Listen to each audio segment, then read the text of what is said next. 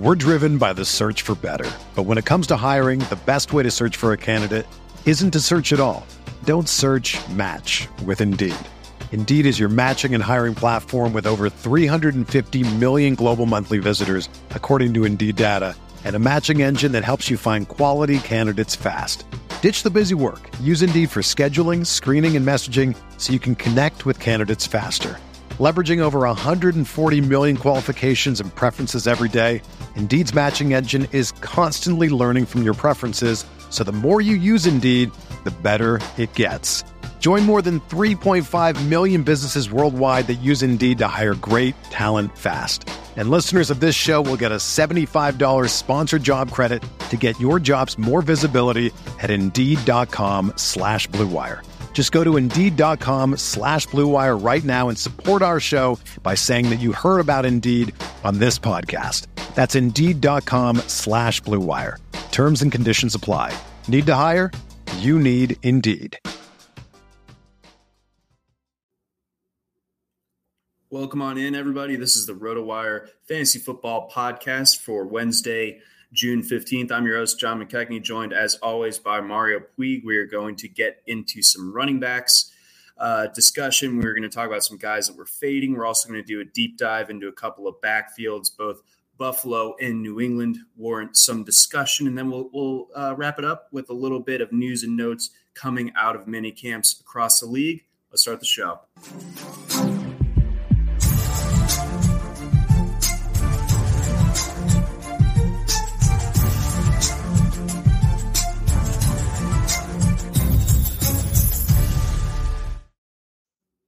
Welcome on in, everybody. This is the RotoWire Fantasy Football Podcast, again brought to you by our friends over at Reality Sports Online.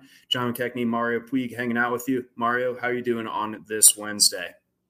I'm a little on alert because it's really, really hot and humid, and we're probably going to get some kind of nightmare storm right about when this podcast ends. And we had one yesterday, 2 days ago. I can't even remember.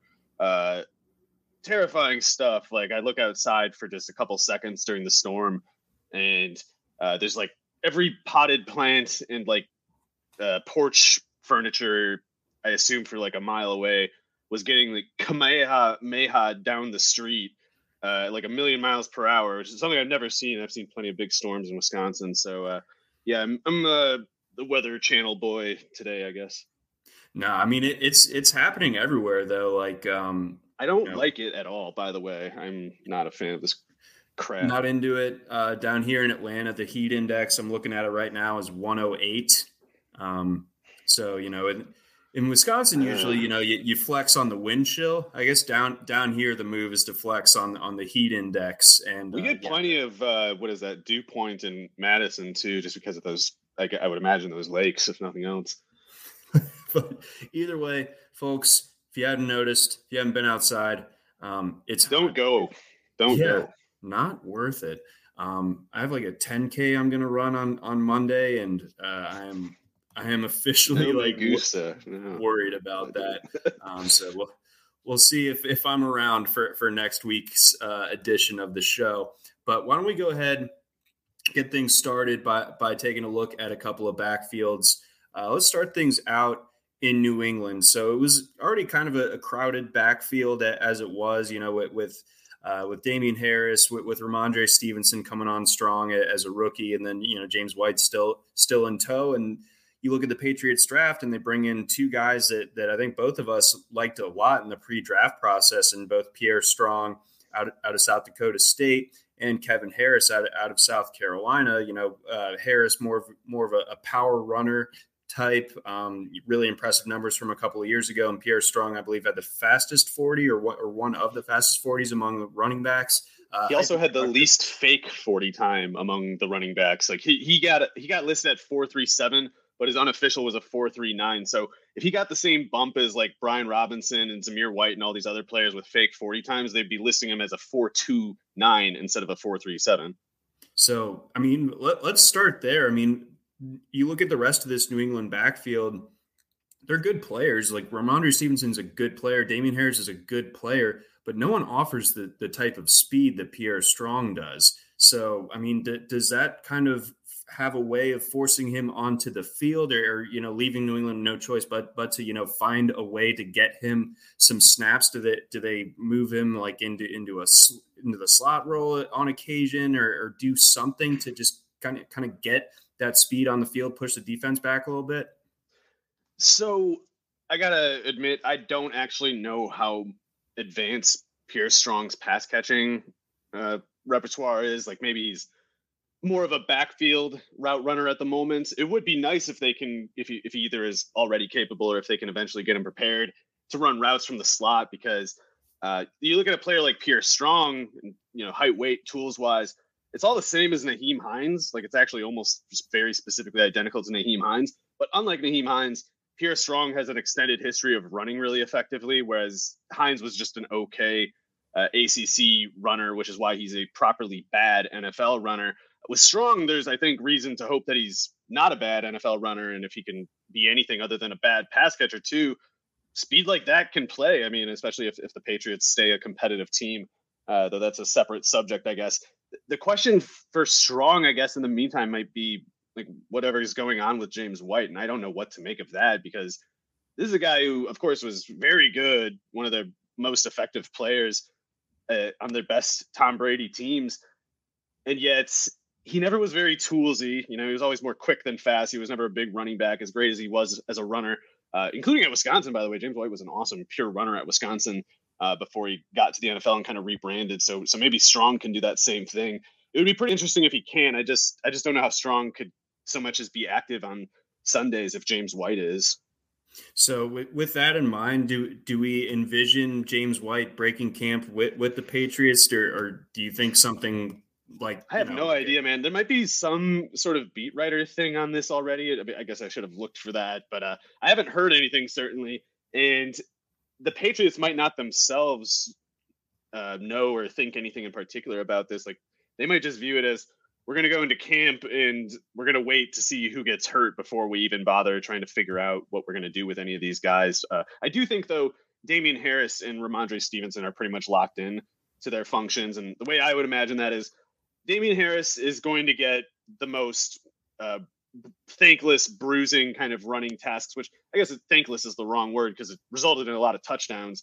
They put him in for the most contact plays, basically. And I think Harris has shown he's really good at it. I don't think you can plug in just anybody and get the numbers that they got from Harris, especially last year. But I think Harris was really good the year before that too. So I think he's clearly carved out this function where he's not just the best on the Patriots. He's one of the best probably in the league right now at just pure running between the tackles, running slightly off tackle. That's Damian Harris. But the other side of that is when he takes those hits, running into that kind of contact over and over, maybe that has something to do with why he's been nicked up the last 2 years. And maybe that's why, rather than a lack of pass catching ability, maybe this lack of availability is why Belichick hasn't really tried to get Harris prepped as a pass catcher. Like, maybe he's like, we're going to run Harris into the ground between the tackles, but we're not going to ask him to learn how to do hurry up because we don't want to have to replace our hurry up guy in the middle of the game with no practice reps. So Stevenson is that guy, though. And I think he's their main pass catching, their main hurry up guy, probably. And also the first guy in line if Harris does get hurt. So those two are both pretty interesting to me. I'm high on both of them. They're both prospects that grade conventionally well for me because they're, I guess Harris is more like 215 than 220, but he's pretty well built. Stevenson, of course, is a pretty heavy back. And they were both really explosive runners in college, which is, I don't know, to me, I think you could be much better served by a process that just kind of weighs body density against rushing volume and rushing efficiency in college, adjusting for level of competition and surrounding team context. Just going on that basis alone is a pretty good process to find good runners, because Harris and Stevenson were not particularly hyped as prospects, and they've both done really well so far. So I'm a believer in both of them. It's just kind of hard to see how either gets out of the other's way. Yeah, I remember a time in which it was novel to suggest that the Damian Harris was better than Josh Jacobs. Sony Michel too. I mean, that was something that people would, the draft capital doinks would have been saying, like, it's impossible. One was a first rounder, the other was a third rounder. It's like, yeah, well, who's actually run for more? Who does more with a football? Do you care about that? Nah. No, obviously not. But when it comes back to Harris, I thought you brought up a really interesting point about, things in his role, kind of feeding into his touchdown upside. His touchdowns last year spiked. He had about 70 more carries last year than he did in 2020. Ended up with 15 rushing touchdowns as opposed to just 2. I guess that's just Cam not being there is all that took to make that happen.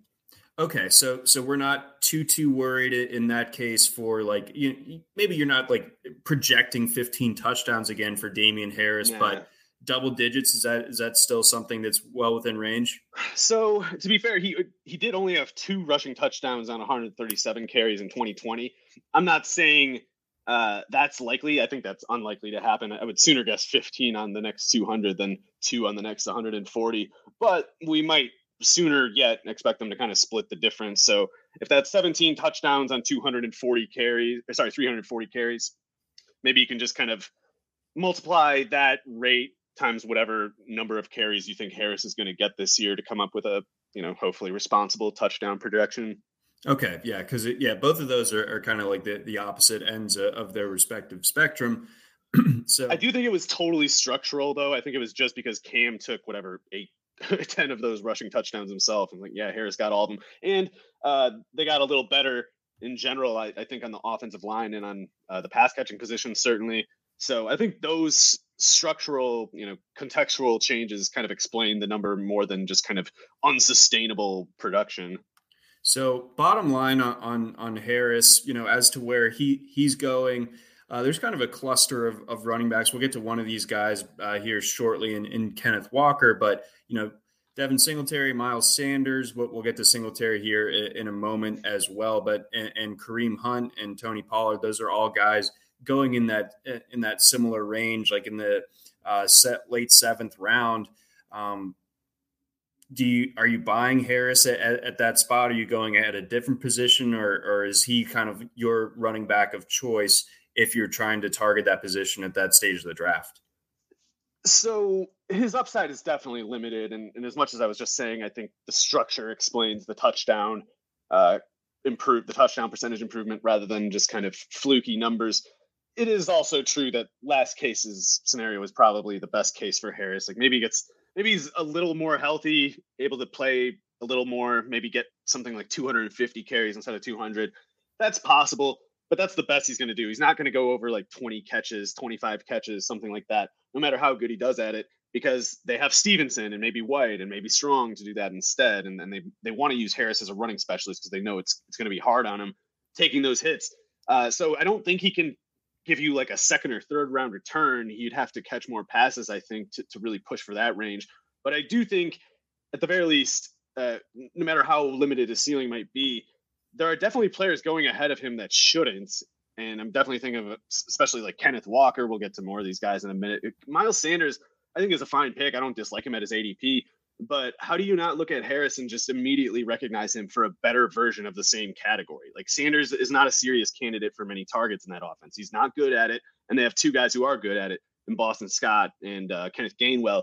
Whereas with Harris, it's he's not going to catch passes that much, but he's not bad at it. And we know he's their lead runner. Maybe that's the point of contention for some people. I guess a lot of the Ramondre hype might try to get itself low on Harris to kind of rationalize, make the math work, and I get that, but I think it's the wrong way to look at it, because I think the answer is sooner both than just one of the two.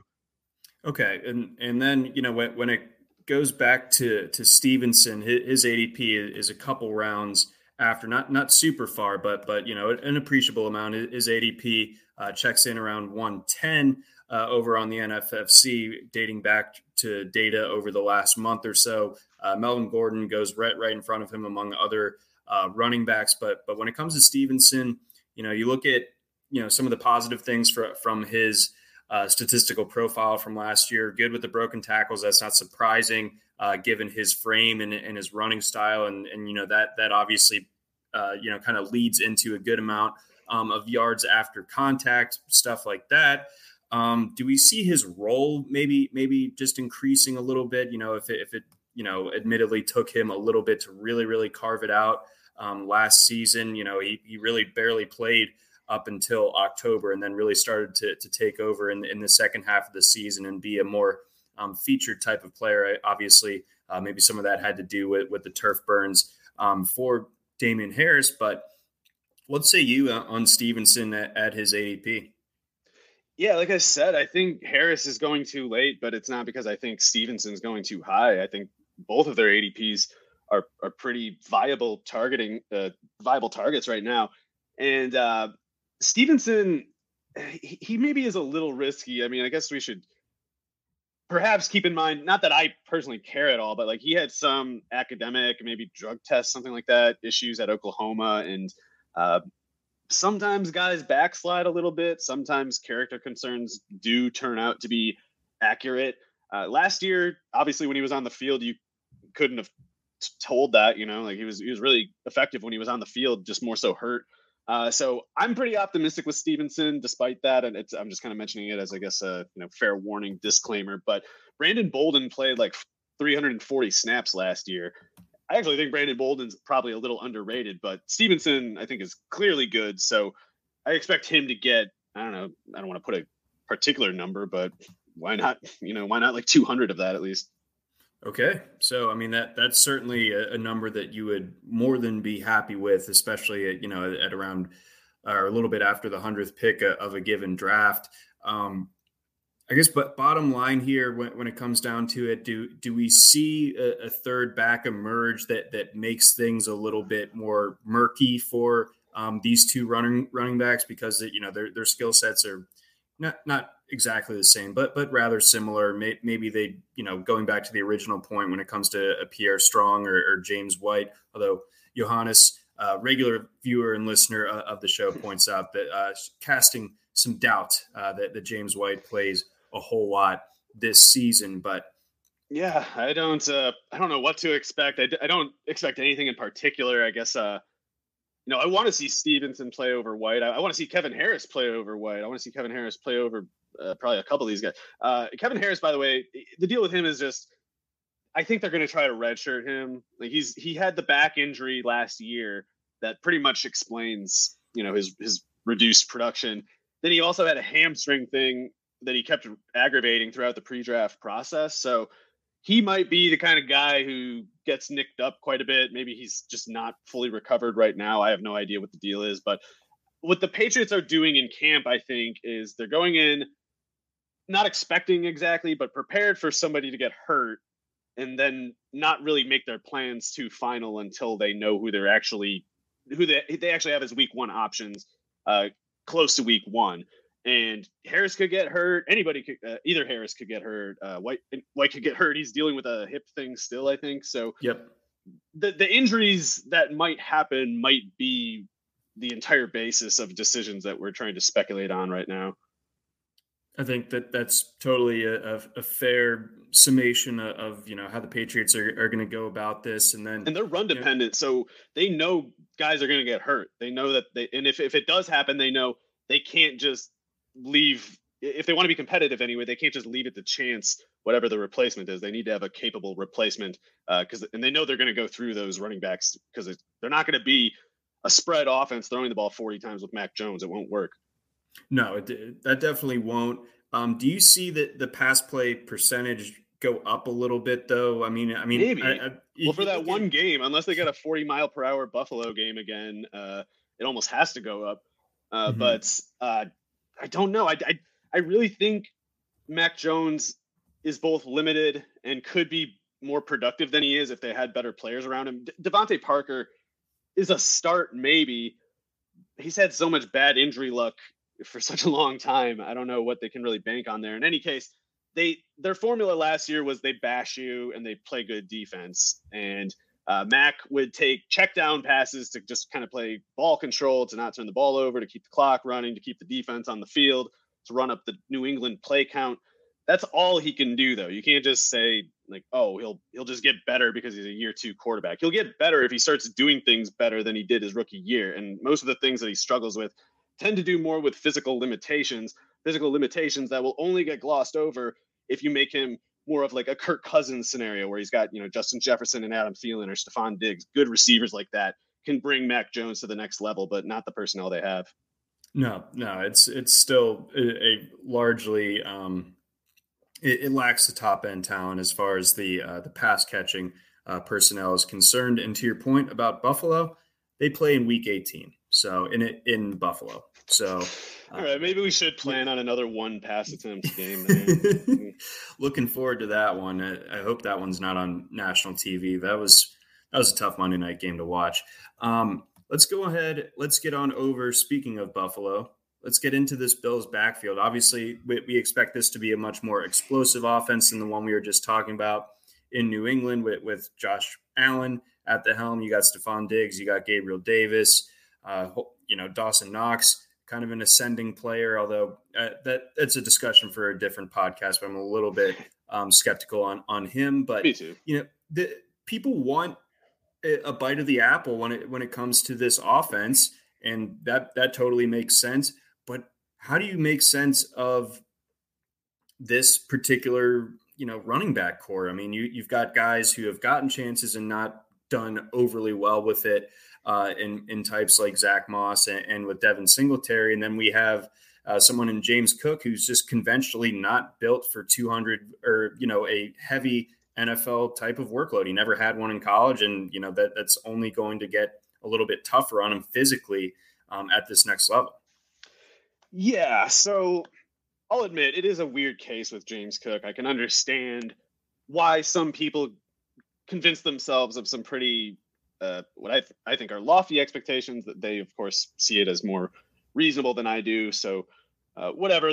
I think they are assuming some premises that are hasty at best, though. And then I would sooner say just actually are pretty clearly at a glance not valid, not sound.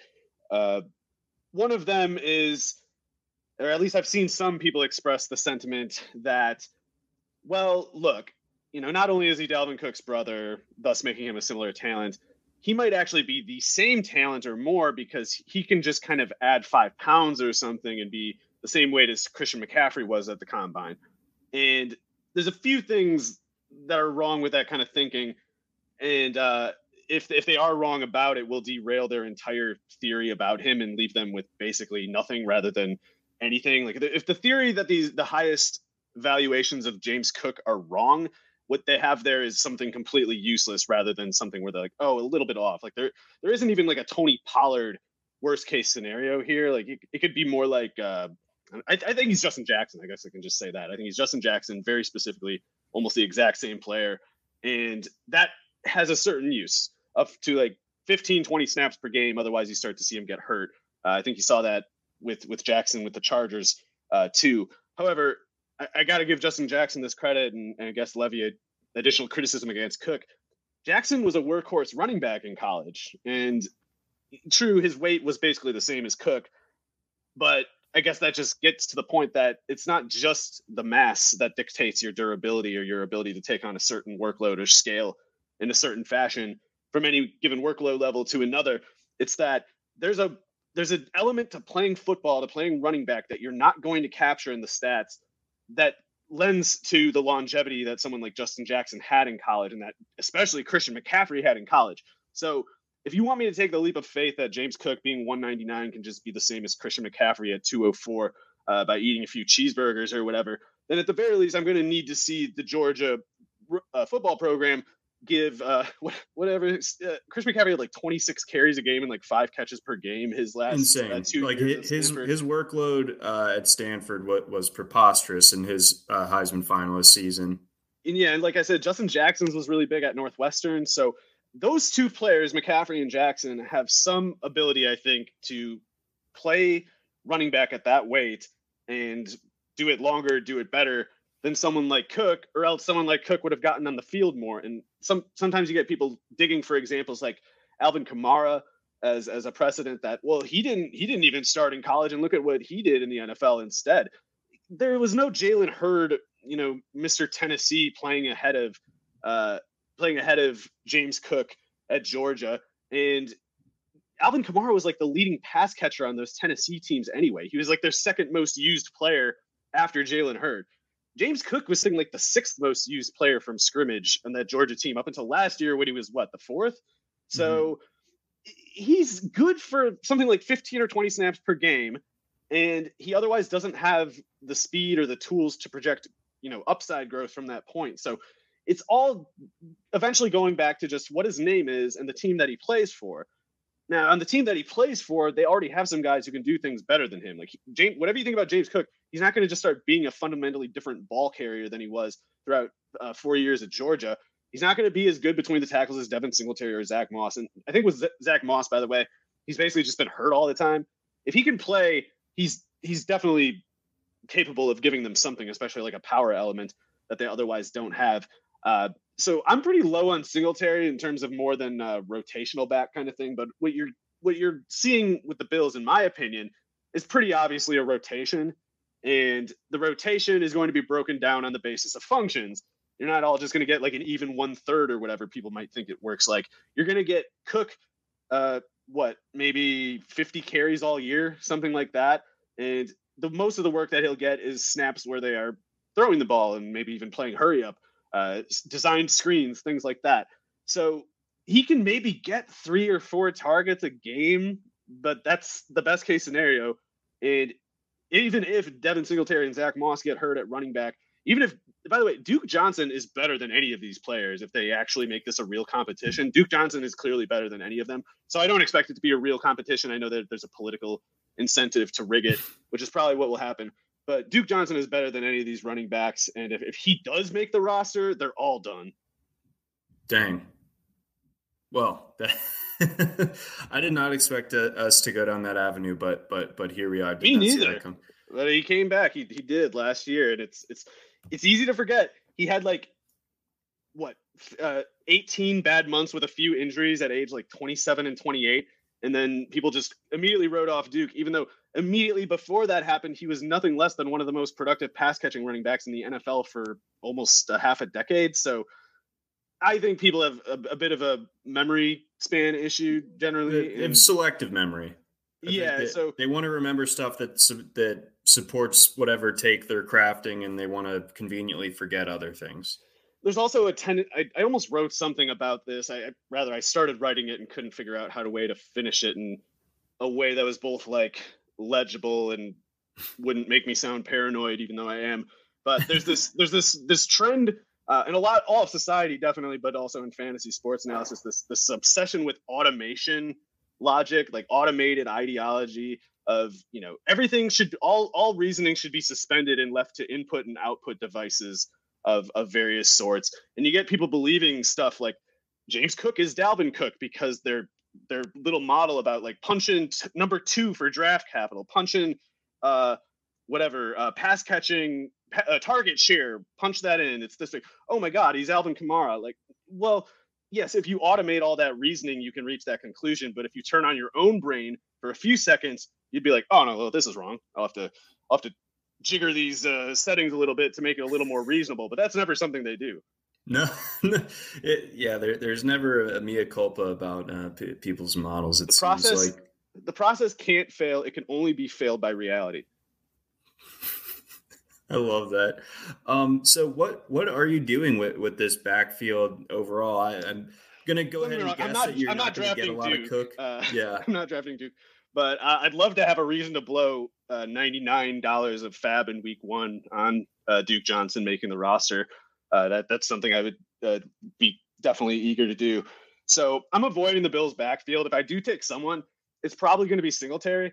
And I've certainly bashed Singletary quite a bit when people try to argue for him as a workhorse runner or there was recently a debate, before the James Cook selection, there was a debate like, is Singletary going to go in the 4th round? Because he had those 3 or 4 good games toward the end of the year, And luckily we're not there anymore. Singletary's ADP is about the same as James Cook's. So I'm probably not targeting, I'm definitely not targeting Cook there. I'm probably not targeting Singletary, but if it comes up to that spot and I got to take a running back and I'm basically choosing between those two, I don't have any problem with taking Singletary there, especially I don't know. I was going to say especially in best ball, but maybe not really, because Singletary's highs and lows might have more to do with just kind of injuries around the offense. And you can plan on that even in weekly lineup setting. It's if Moss and James Cook are out, Singletary's going off. They're playing the Chiefs. The Chiefs don't defend the run, whatever. That's Singletary's going to be totally solid in cases like that. But it is hard to know, I think, right now which games of the year he's going to get to 15 carries. It's going to be like that week. You'll probably know, but it's hard to know now. No, exactly. But that at the same time, like you said, it doesn't take him off the radar necessarily for redraft, because you know, usually with best ball, it's like, okay, I don't have to guess, but you'll be able to in season. So I like that point. Anything else to add on this Bills backfield before we move on? I guess you could say this with pretty much any team, but if someone gets hurt, you know, then we can narrow down the possibilities, I think. But right now, I feel like the ADP with especially Cook is supposing an amount of certainty that just isn't there, and an upside that isn't there either. Yeah, I tend to agree as well.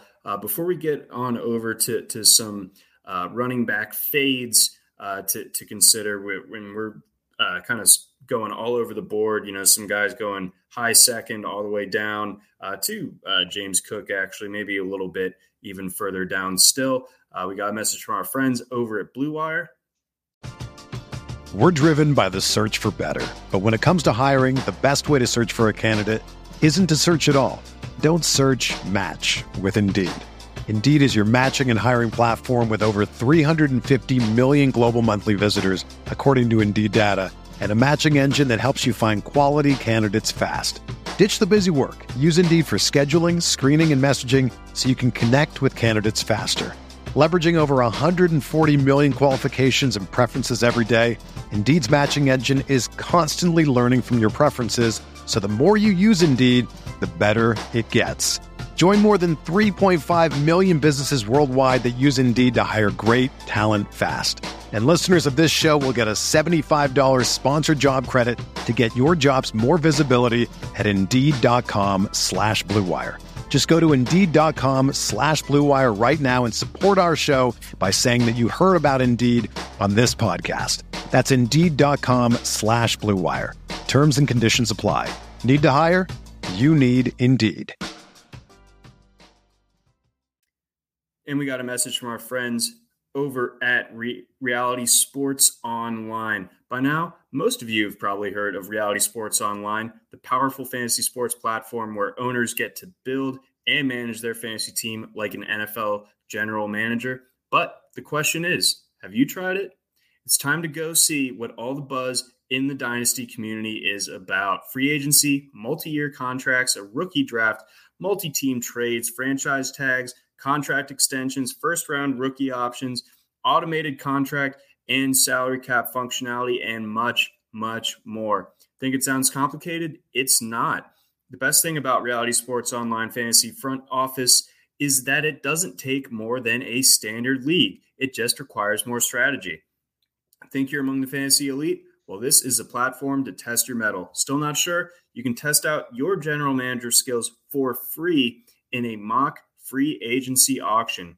If you like what you see, use the promo code ROTOWIRE to receive a 10% discount on your team or league today. Fantasy sports just got real at realitysportsonline.com. Again, that promo code ROTOWIRE to receive 10% off your team or your league. All right, Mario, moving on. Let's get into some running back fades. So you have dipped your toes into the best ball market over the last week or so, got a couple of them under your belt. DeAndre Swift, I mean, this is the Georgia running back bashing show. Yeah. Which is funny because last year, I think we both were pretty leading DeAndre Swift advocates, because at the time his ADP was like, it was no higher than the mid third or early third, I want to say. And I feel like I got him a couple times a little later than that. Probably the days whenever Dan Campbell said something like, Jamal Williams is a real running back who is on our team. You know, that kind of quote would just send the markets tail spinning on Swift, because people are like, oh, the Swift bros. They said he's going to play running back, but actually Jamal Williams is, and DeAndre Swift is going to. You know, there were people last year, because of meaningless training camp quotes and like a $1.2 million signing bonus on a 2-year contract to Jamal Williams, were basically imagining DeAndre Swift as being what James Cook actually is, like a 10-snap wide receiver running back. It's like, Swift is definitely a really good running back on the field. Like, he's dangerous when he has the ball. He's dangerous when he doesn't have the ball, of course, too. Like the defense always has to worry about him. But, and we got hints of this in his Georgia career too. Like, he can only take so much work, or to this point anyway, the way he's been built to this point, he can only take so much work before something starts going wrong. And in college, it was mostly that shoulder. Last year, I guess it was like a hip in training camp that he just missed so much practice time with these various things. And I'm not saying that was all I think some of that might have been bad luck. I don't think it's just like he's always going to have things like that happen to him, but players of a certain frame, in his case, it's like 5'8", 212 or something like that. That's actually pretty solidly built already. And he still is getting these kind of, just ways of getting nicked up. So his absolute best case scenario, I think, is kind of working like, Austin Eckler, basically. And that Chargers offense is scoring a lot more touchdowns than the Lions one. And even despite that fact, when it gets to scoring range, the Chargers offense is more dependent on Eckler than the Lions are when they get in scoring range too. So there's a certain price that I'm willing to take Swift at, including one higher than last year. But 18 is too high, I think. At the very least, someone like Aaron Jones, he plays on a much better offense. Not that it matters in the same division. But that proximity should kind of be enough to make us think a little quicker. Like, wait a second, why am I going to take the guy who projects for no more share of his offense and the lower scoring offense of these two teams who play each other twice? Like, why do we miss what Aaron Jones presents when it's right in our face like that?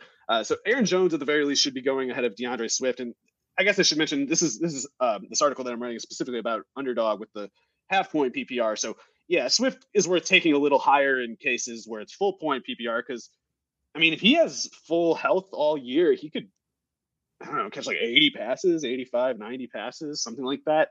And that would obviously be a smash outcome in PPR scoring, but I just don't see the grounds for projecting more than like 6 touchdowns from scrimmage. And Jamal Williams is going to get a lot of carries again, especially when it's, a rainy day in Chicago. Jamal Williams game. That's just going to be how it works, because they need to keep Swift from getting broken. Right. I mean, Swift, dating back to like his freshman year at Georgia, when, mind you, he's running behind Nick Chubb and Sony Michel, who are taking up a huge volume of carries. Swift still needed sports hernia surgery after that season. So yeah, this is a long-standing problem with him, and it does, I guess it's like you're injury prone until you're not. We've seen guys get nicked up earlier in their careers and end up being durable players later on. And, like you mentioned, Swift with the solid build, you would kind of think conventionally, something like that is going to hold up, better than, obviously they're not going at the same stage of drafts, but like James Cook, you worry about the taller, leaner frame being able to hold up. So we'll see if Swift, if, like you said, if Swift is able to play the entire season, then, that this could really crush in the end, but it's hard to see it when there's just his carry count evidence to it. Yeah, his carry count and thus his yardage from scrimmage, his touchdowns from scrimmage is capped. Like I know there's this kind of popular mode of fantasy analysis now where you say a running back categorically does not have upside unless they're among the target leaders, and categorically have the most upside if they are among the target leaders. But carries still count, and Swift, I don't know what you can give him. I think he had one game over 20 carries last season. That was it. And it was like a total fluke, like 33 carries against the Steelers. Didn't they tie that game? Like it was just a weird. Didn't he get hurt like immediately after that again too? Anyway, I'm probably just making it up. Pretty much. He ran for 136 against the Browns the following week on like almost 9 yards or almost 10 yards a carry, which was pretty crazy. But then the things started to fall off. He had that injury like 2 weeks later. So for what it's worth, I'm looking at, again, the Underdog ADP. I misstated it a little. It's not 18 that Swift is going at. It's 16, which is 3 spots behind Joe Mixon. A guy's going to have like 2.5 times as many carries as him. And then, sorry, I'm getting my stupid scroll button stuck. Saquon Barkley at 23.6. Especially in the best ball tournaments, I would rather have straight up over Swift. And I know there's a ton of risk there too, but if he doesn't get hurt, can get those 20 carry games in addition to the 5 catch games. He could literally have twice as many carries as Swift and match his reception count. So it is a rosy tinted glasses imagination of the season outcome, but it is possible. And Swift is priced, in my opinion, at his best case scenario. Yeah, indeed. And then I know we didn't talk about Saquon like off air necessarily, but where are you with him? Obviously you just talked about him as a potential, late second round type of target. Is that something you're going to get in on? So I don't know what to make these days of the running back options. I'm pretty agnostic. I find like there aren't really that many players that I look at and just say, hell no, or definitely yes, buy in bulk. Like I don't find myself feeling that way. I find myself, with a few exceptions, getting up to a certain level of exposure before I get really nervous. And even as I'm approaching that exposure in the first place, I'm kind of, again, agnostic about it. I'm sort of just thinking, what's the best case? If the best case happens, I guess I hope I have a team like this here and there, but I sure don't feel confident just assuming that's going to happen. So don't give me too much either. Barkley, I can imagine being the kind of guy who, if he reportedly is dealing with any kind of maintenance day in practice, his ADP that day might plummet like a whole round. So maybe if you get a certain exposure level, like I have one of my 4 teams so far, I've got Saquon on them. So I don't really want to go higher than 15, 20 or something. But if it's in like the 3rd round, especially the 4th, if he whatever pulls a hamstring and misses like 6 days of practice, you can maybe get him in like the 4th round, and then that little window, it's time to buy in bulk, and then hold off again after. Oh, okay, so we're day trading Saquon stock.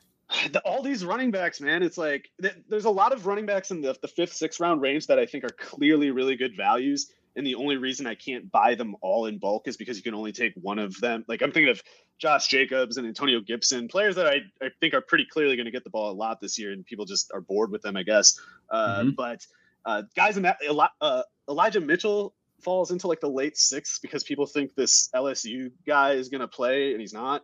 Remember how high Shanahan was on Sermon last year? And you got people telling you now, like, oh, you have to really care so much that Kyle Shanahan said this quote about how he thinks Tyrion Davis-Price is good at this or that. Like, yeah, well, he would have told you Sermon was good at this and that last year too. Where did that get you? Look at who can actually play. There's evidence of which one can actually play. It's clearly Elijah Mitchell. So anyway, those running backs I love. Those are the guys that I have no qualms about at all.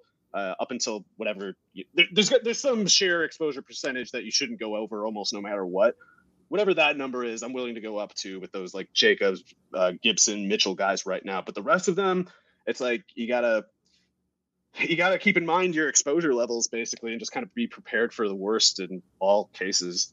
Sure. And Mitchell's interesting because at least over on NFC, so it's a different service, but I got their ADP pulled up, and he's kind of like the only guy going in the 5th round right now among running backs. Interesting. It kind of like becomes this weird dead zone where it's like you can get J.K. Dobbins at the end of the 4th, and then Mitchell's the only running back that goes up until. Sounds like the running backs are going quite a bit 66. Higher on NFFC then, which they're getting pushed you might up. Expect. So also, the other one, I'd rather have, I wouldn't rather have straight up Travis Etienne, but certainly for the price, you get the same category as a player as Swift is, and I think Etienne is a better talent if that foot is okay. I'm really high on Etienne, obviously. Yeah, I mean, we're starting to see, again, data from a different site, but his min pick over the last month was 26. So, and I'm sorry, that's like the highest, or yeah, like the okay, yeah, I wouldn't take him that high, but I mean, if he has that kind of season, I'm going to be the last person who's actually surprised. I think Etienne's a total monster. Yeah, I mean, I just think it's like an early indicator that Etienne stands out as like a potential helium guy over the course of the summer. Once people kind of like fully wash off their perceptions of the Jags and realize that, they might actually be, something resembling an NFL team this year. Yeah, definitely. And I'm going to take this chance to mention, I know I've said this before, but people are writing off James Robinson in a way that I think is quite hasty, probably foolish actually. And he's, I think, going to have some news break about him in the next, I don't know, maybe it won't be for a couple months, but he's going to come back sooner than people expect. The narrative on him is like he's just toast, he's donezo, or like at best going to be on POP. I wouldn't be surprised if he's active I wouldn't be surprised if he misses the PUP list and is active in like week 3 or something like that. And if James Robinson gets back sooner than people expect, I believe he will, then that news might tank ETN's ADP a little bit, because a lot of people are kind of rationalizing that higher end, reach like you described, because they're imagining James Robinson as being out of the picture and ETN being like this 3-down player. I don't think he needs those 3 downs to pay off at his current price. I think James Robinson and ETN are both really good players, and they're both going to play a lot, including in slightly different functions. And I was shocked, even as an ETN super fan, I was shocked to see these tapes of him lately playing wide receiver. Basically, he looks like a wide receiver. He snatches the ball out of the air. He's going to be sick. Dang. Yeah. I mean, wasn't there some talk of that type of role a year ago? It's just surprising to me personally, because if you watch him running routes, he doesn't look like a running back. You would never suspect he's a running back, and he's going to make really good plays as a pass catcher. And yeah, of course, by the way, he's a demon with the football in the first place. So give him the ball behind center, give him the route downfield against some linebacker. The defense doesn't want either one. No, absolutely not. He's been electric since his freshman year. Oh, and he looks like he's about 200 pounds right now, which is about 15 lighter than the pro day where he ran the 4.45. So for whatever it's worth, I think that's because they're clearly going to limit his carry work a little bit, because James Robinson is just going to pick it all up. And that 200 means he's probably running more like a 4.35 right now. Yeah. I mean, you watch the tape of him just absolutely dusting defenses at Clemson basically his whole time. He's so awesome. You don't just you don't have that much yards per carry and be slow. He was absolutely like a top 3 college football running back all time. And you say something like that, and people with zero attention span, zero attention to detail, you're like, oh, you can't say that. Like, who else had like 75 rushing touchdowns on whatever obscene number that it was, and then still averaged over 7 yards per carry? No one. That's who. Yeah, right. So he's all right. Now I'm gonna need to get into ETN super fan podcast. Yeah. Yeah. All right. We've established one of our first brands for the upcoming season. Although if you've been listening for a while, we've been ETN guys. We've got these shares. Yeah. Alvin Kamara, talk to me about him. It's all about the legal situation. He's gonna miss games, man. He's gonna miss games. You can't beat some guy, be a part of an entourage that beats some guy almost beyond recognition on camera, and then tell the police that he was running from you when you did it. That's. I don't think it's been reduced from a felony, right? Like, he's just looking at a felony for that one. So he's gonna miss time, and he could go nuts in those 13, 12 games, whatever he plays. But I don't know. He's not playing more than like 13 games this year, in my opinion. Okay, so yeah, bear that in mind. Brief entry, yeah. At a late second round type of price tag. Let's get on over. It's interesting to see just how much the public has cooled on Ezekiel Elliott, and then I think as like the kind of coordinating action to that, I think a lot of people have maybe gone a little bit over their skis on Tony Pollard. Is that a fair summation? Yeah, I guess I've been repeating myself for a couple of years on this one, but my problem with Tony Pollard, whose price just gets higher every year, the problem is he doesn't have the upside that people think he does. The fans of his, the people who drive this price that I'm talking about, they think that there's a scenario on the table where, not just by injury, it seems like they think Pollard's just going to put Zeke on the bench and then be Ezekiel Elliott. Like they think there's going to be a 20 carry 4 catch player like Zeke was at his peak. And they think that on the basis of these contained workloads where he posts trivially more explosive numbers, that you can just scale that to the same workload that Ezekiel Elliott had as like a 228-pound, 22-year-old. And it's not going to happen. Like, Pollard's a totally different build. He's 25 pounds lighter than Zeke was. He's slower, even though he's that much lighter than Zeke was. He's a more varied pass catcher. I don't even want to say he's a better pass catcher than Zeke was. Like, Zeke was totally good pass catcher, especially out of the backfield. Pollard, of course, can actually line up at receiver, which is like a varied function to me. It's not necessarily like a meaningfully better one, unless the yards per target, the touchdowns per target go up, which they're not really there for Pollard as much as everyone wants to keep going back to the theory that he has as the upside theory as a wide receiver pass catcher. It's like, well, why hasn't it happened yet? Why isn't he doing when Eckler was on the bench for the Chargers, he was still forcing his way onto the field and putting up huge numbers as a pass catcher. Pollard gets on the field. He puts up a few plays as a pass catcher, but his numbers are not that clean over the course of his career. So he has limitations, I think, both in skill set and in frame where, yeah, he's going to have his role. He's a good player for his kind of like sixth man role, but that's all he can do. And if you try to make him do more, you're all of a sudden going to just see him start looking slower than he used to. He's all of a sudden just going to start going down earlier on plays because he's not going to have as much gas. He's not going to have as much his frame's going to wear thin if he takes too many hits. So yeah, Tony Pollard at 88, I think it's too high for any insurance aspect. It's just not a good enough return to justify that cost. And there's no upside there to justify the, I think, slack you're just taking on as a team by having him as kind of like a mid-tier flex play every other week. So Ezekiel Elliott, I'm not going to say he's exactly like a clean pick, and I'm trying to figure out what I think about him even now, but he's totally palatable to me at like 40 or wherever he goes. Yeah, I don't know if I'm going to end up with any Zeke shares. Yeah, I see it as like he's kind of at risk for injury and being plotting again, and they're just going to kind of keep getting in each other's way forever. Yeah, so I'm not super in on him this year. Let's see. Whom else do we need to get to here? Ken Walker, maybe? Kenneth Walker.